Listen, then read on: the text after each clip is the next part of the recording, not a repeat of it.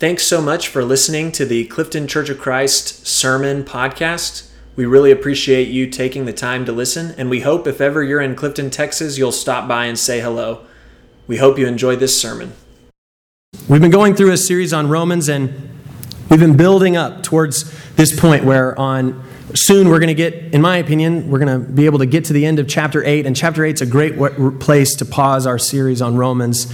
It's, many people say, one of the greatest chapters in all of the Bible. I personally would say it's probably my favorite New Testament letter for sure, and my favorite chapter of Romans. We concluded last week's message where all of chapter 7, Paul is really talking about the law. And he's really getting into the details about the law, probably because so many of the people in Rome, the church in Rome, are really curious about, well, Paul, if you're telling me that, Jesus came and because of him, we get to have eternal life, whether or not we're good at living the law or not, then what was the point of God sending his law? And Paul really goes into great detail about that. And we talked last week about how the law wasn't the problem, but it was that sin came and it hijacked this good thing that God had in store for us, God's good law, and it hurt us, and it led us to have all sorts of problems. And now we're going to see in Romans 8 what we're about to read. Romans 8, the beginning, is a great conclusion to all this conversation about the law from chapter 7, and it's a great launching point to the end of chapter 8. So if you would, turn in your Bibles or your scripture journals to Romans chapter 8. We'll be starting in verse 1 and read 1 through 4, and we'll sit here for a little while. I want to warn you, all week I probably could have preached 10 sermons on just verses 1 through 17. So I had to pick what things I was going to emphasize. So I'd encourage you, if there's anything that you wish I'd emphasized, stay a member here for 10 years, and I'll do Romans again in 10 years, and I'll preach those other ones, okay? Therefore, there is now no condemnation for those who are in Christ Jesus, because through Christ Jesus, the law of the Spirit who gives life has set you free from the law of sin and death. For what the law was powerless to do because it was weakened by the flesh, God did by sending his own Son in the likeness of sinful flesh to be a sin offering. And so he condemned sin in the flesh in order that the righteous requirement of the law might be fully met in us, who do not live according to the flesh, but according to the Spirit. Okay, so let's talk about this for a little while. Notice all this language. He's saying the word law over and over and over again. And it's because he's still, like I said, he's wrapping up this section on the law. Some people would tell you that these 4 verses right here are as synced of a gospel message as you might ever get from Paul of what the cross meant in Jesus Christ. And I want to point out to you this part where it says, the law of Spirit has set you free from the law of sin and death. That phrase right there where he's saying the law of sin and death, he's not talking about the Torah being death. He's saying the law, the Torah, when you had it, it still never led to you to have eternal life. You still had death and sin in there. He's not calling the law sinful and deathly. And then he says, for what the law was powerless to do, God did. And here Paul does this amazing, it's a paradox that he's doing, this incredible thing. He's saying all along, from the beginning, the Spirit has been at work to do what the law wanted to do, which is to bring life to people. And the Holy Spirit in the present gives you that life. And someday, an eternal life in resurrection. And you get to have a taste of that eternal life right now. The law, it's looking on at what God is doing, knowing that it couldn't have done it by itself. The law knows it was powerless to be able to accomplish new life for people. And it's celebrating the fact that God, who promised this life, has now fulfilled it through this, what he calls the Spirit, the Holy Spirit. And so a lot of what you're going to see, the title of this sermon today, is called The Work of the Spirit. And there's a lot more going on, but you're going to see over and over a few things that Paul is really emphasizing because of the Messiah, because of Jesus Christ, and because you've decided to have a relationship with him. A big part of that, an enormous part of that, is that you receive the Holy Spirit. And here throughout 8, you're going to see different ways it says this is what comes when you get the Holy Spirit in your life. So one of the things I want to point out, though, before I keep reading, is the fact that Paul is still using some language that we learned in Romans 5. Do you remember in Romans 5 when he talked about how the actions of one man, Adam, led to sin and death, and how the actions of one man, Jesus, has led to new life and peace?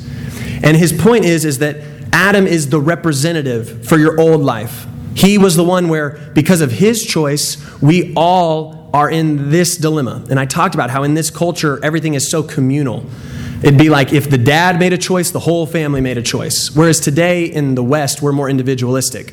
If my dad decided to become a Tampa Bay Buccaneers fan, I don't have to change. But back then, what the dad decided, everybody decided. This is what you're supposed to see. Because of Adam's decision, it was decided for everyone. Now, because of Christ as our representative, because of his action, it represents all of us also. His gift, his grace, his forgiveness.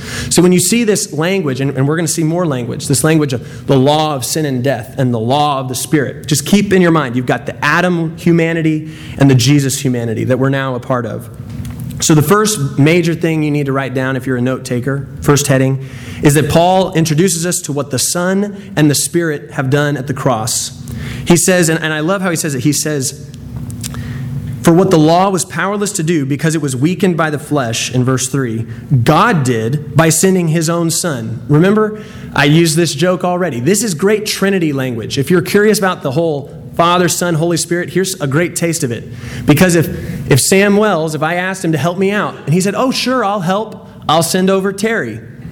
That doesn't really work. Remember, I used that analogy already. God said, God did by sending Christ. And so you're able to see that they are one. God did by sending his own Son in the likeness of sinful flesh to be a sin offering. And so he condemned sin in the flesh. It doesn't say he condemned Jesus. He says he condemned sin in the flesh in order that the righteous requirement of the law might be fully met in us. And so when Paul says there is no condemnation, you don't have to worry anymore, this language of this legal idea of the law. Because of the law, you're condemned. Because of sin, you're condemned. He's saying there is no condemnation anymore because of what the Son did on the cross. That you are now completely, I'm going to use the word, officially made right with God. Then he goes on to say, in the next part, he says, and that the righteous requirement of the law, like the actual point of it, the life that's supposed to come from the law, might be fully met in us. And how does that happen? Paul is saying, hey, what the law had intended all along for you to have life, it's going to still happen, but it's going to happen not because of your willpower, because of your good moral life. It's going to happen because you now have the Spirit. The Spirit, the Son comes and officially makes you right, and the Spirit comes and helps you actually become someone who lives righteously and holy and a Spirit-filled life. The analogy that I think would be really helpful for this is in 1863, Abraham Lincoln signed the Emancipation Proclamation. And at that point, every slave in the United States was officially, legally free. But we know that it was a long time before many slaves in the South ever found out that they were free. Until eventually some soldiers and troops came through and were like, you guys are not slaves anymore. You're good now. I don't even know what the year was, but it was a long time before that happened. And the illustration I want to say is like, Jesus is like the Emancipation Proclamation. When he died on the cross and you chose to have a relationship with him, you are made right. You are free. But the Spirit is like the soldiers that came later. And the soldiers who came through and said, hey, just so you know, you actually don't have to live in slavery anymore. You can actually start living into this. You can start becoming someone who lives as a free person. And the Holy Spirit's the one that comes and equips us to say, hey, you can actually start living out, as Paul would call it, the righteous requirement of the law in your life. And your life will flow through that. Okay. Don't forget in all of this that when I say that God did this and Jesus did this and the Spirit comes and equips, I'm all talking about God, Father, Son, and Holy Spirit, all in one, doing all the work. We just use these different names to help us articulate things. So let's keep reading Romans 8. We'll read 5 through 11.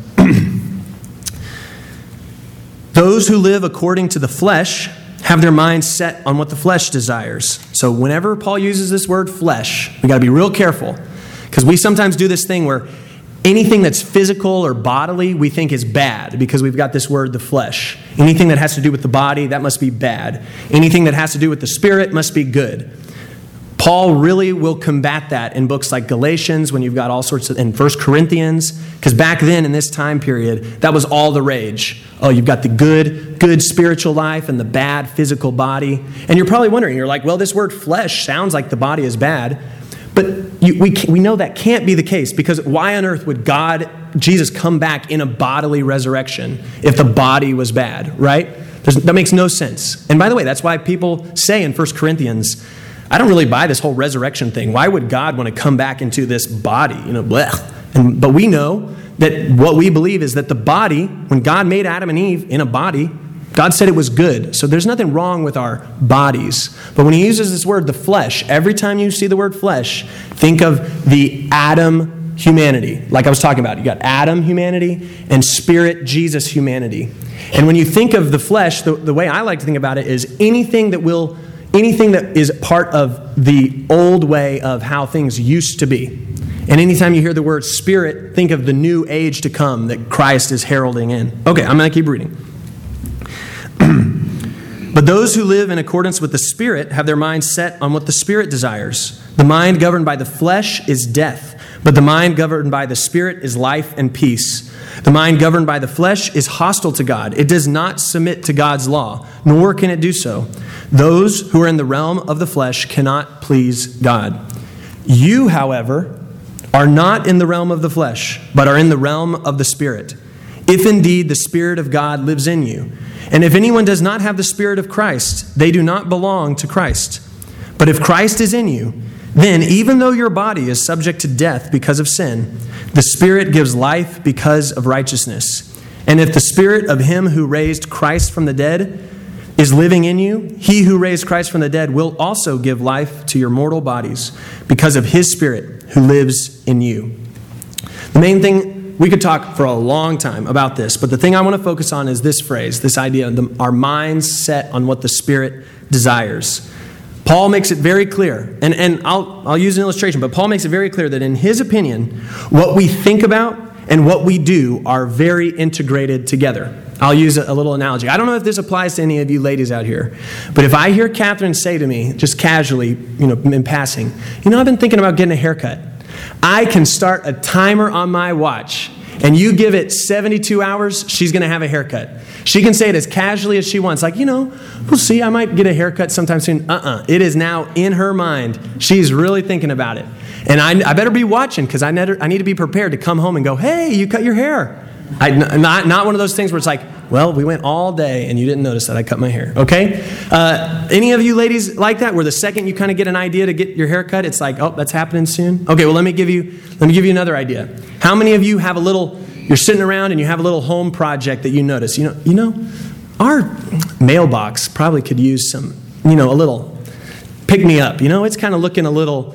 And then all of a sudden it's in your brain and you're looking, every time you drive by that mailbox, man, every time you see that paint in your bathroom, you're like, I don't know why we picked that paint a long time ago. We got to change that. Once it's on your mind, eventually it's going to become something you got to do. Here's an analogy for me.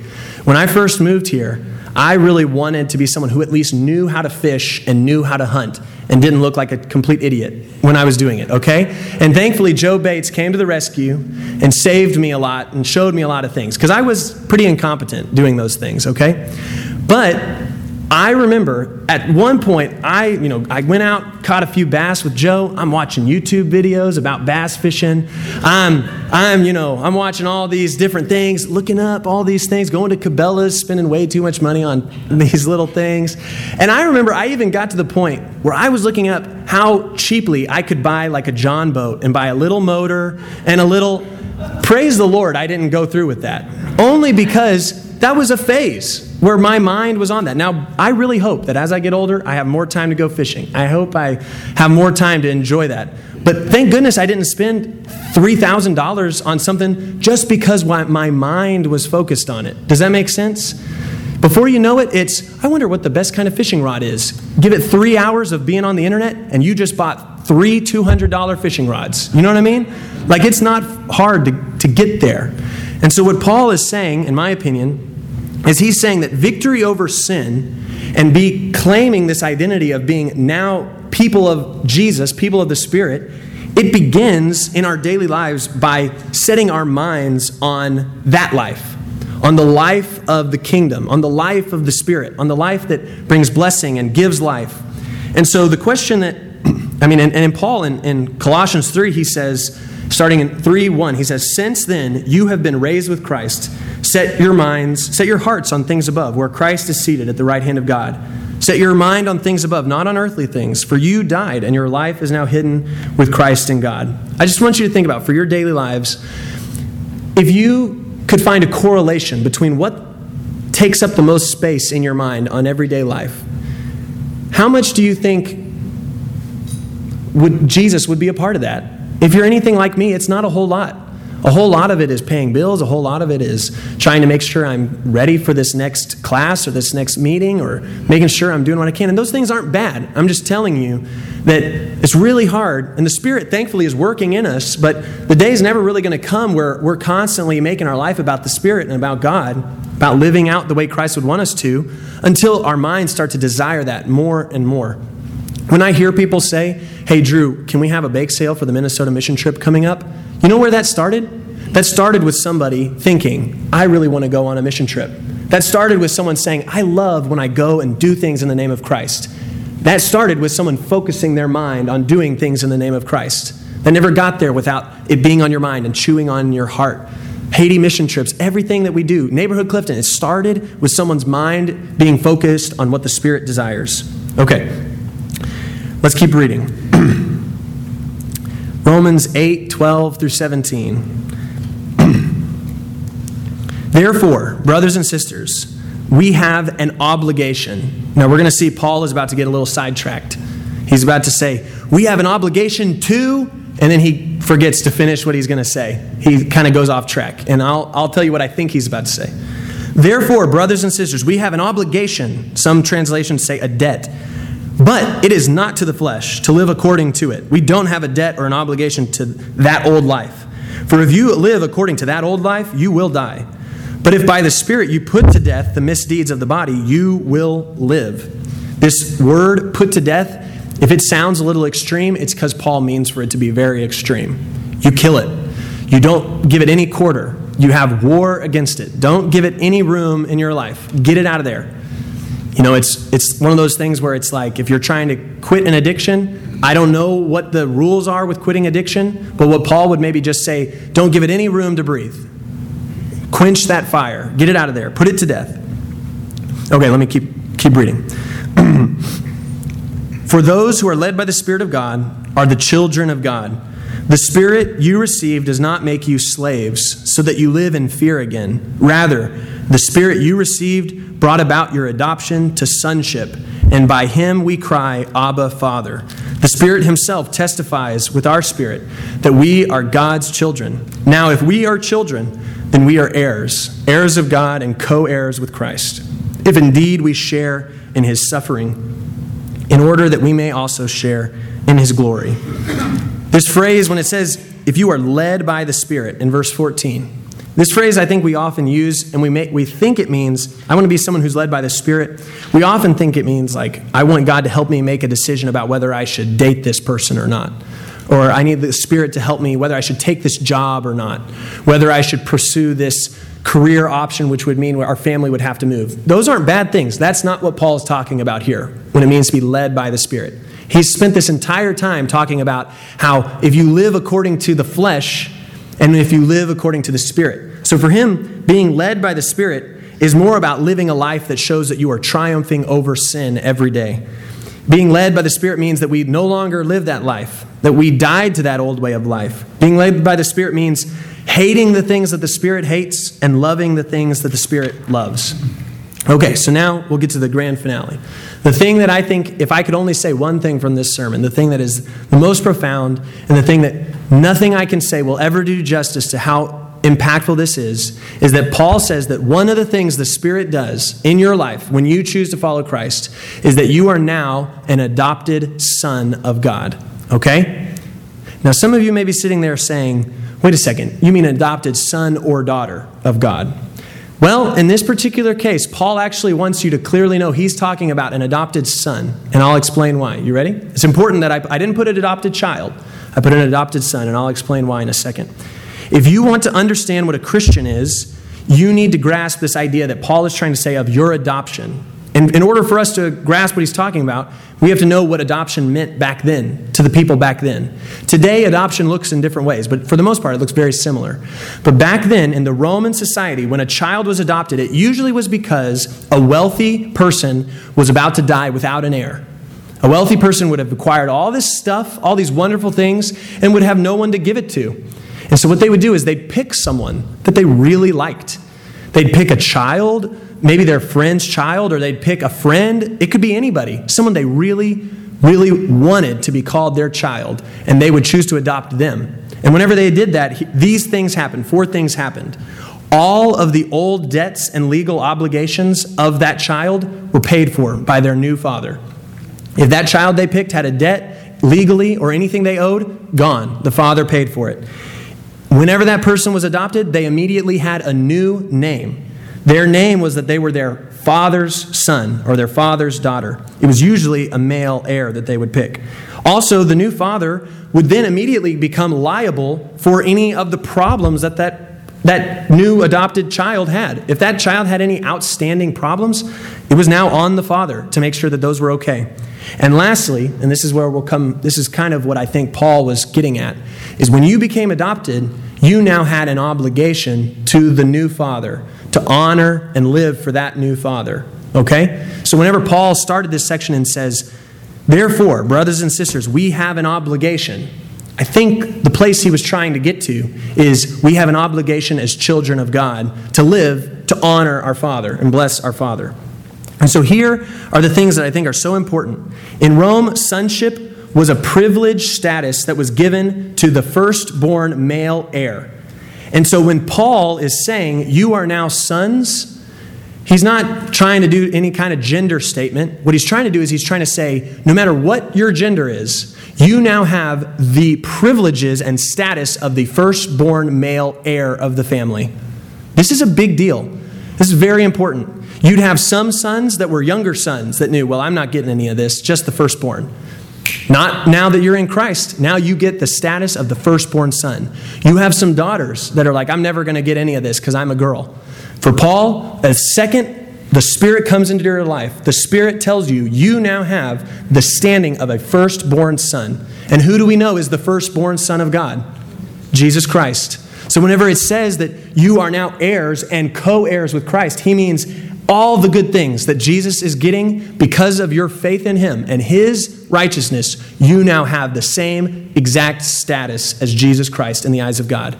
Remember whenever I told you before that this righteousness statement, we used to always say it's about, I used to be bad and now God has made me righteous.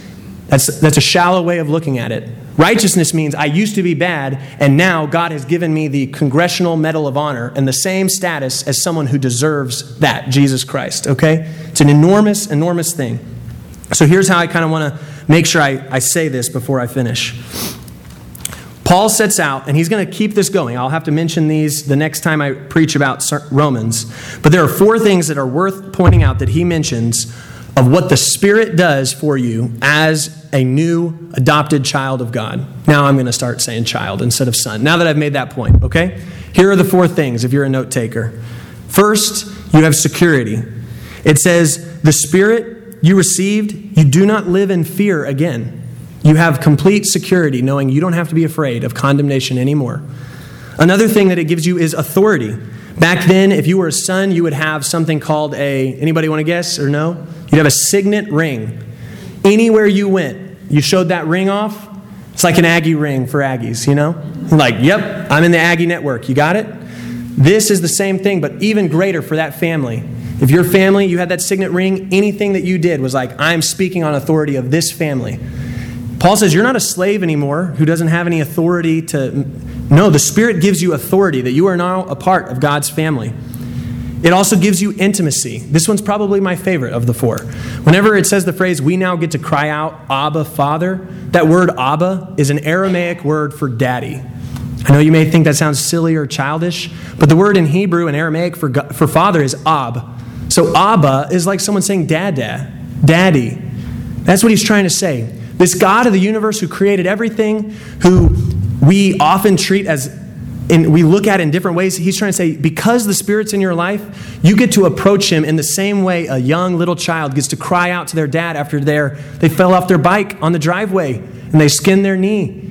You know, I hope if you're in a healthy father-son relationship, my hope is, I'm probably going to give him a big hug, probably going to hold him, and I'm probably going to say, now, you're okay, right? You know, we're going to be tough. You know, I'm going to do a little of that, but I'm going to hold him, you know? And I want them to come to me. I'm not going to be like, get up, get out of here, ugh. I'm not going to say that when Landry Jo skins her knee. I'm going to say, come here, and she's going to cry. You know, she's going to be crying. And this is what the image that he's trying to say to you. The Spirit gives you this. Without the Holy Spirit, we do not feel like we can go to God with this kind of intimacy. And then lastly, it gives us assurance that when we cry out to God, this is the words he uses. He says, the Spirit himself testifies with our spirit that we are God's children.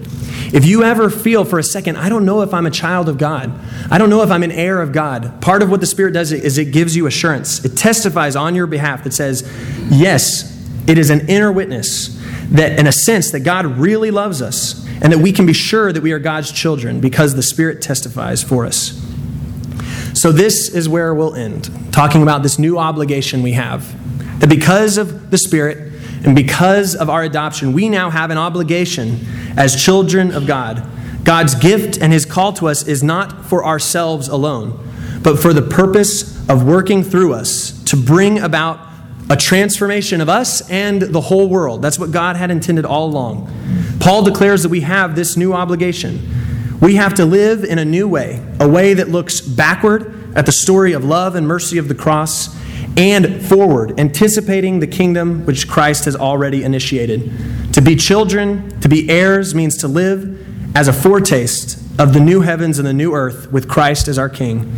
And thanks be to God, his Spirit of life is going to help us do it every day. If any of you would like to learn more about what it means to be a part of this new life of the Spirit, of what it means to be a child and to have those things, to have security, authority, intimacy, assurance, I'd encourage you to come talk with us either now or during the week. And if you have any prayer requests, I'd encourage you to go to the elders will be standing at the doors while we stand and sing this song.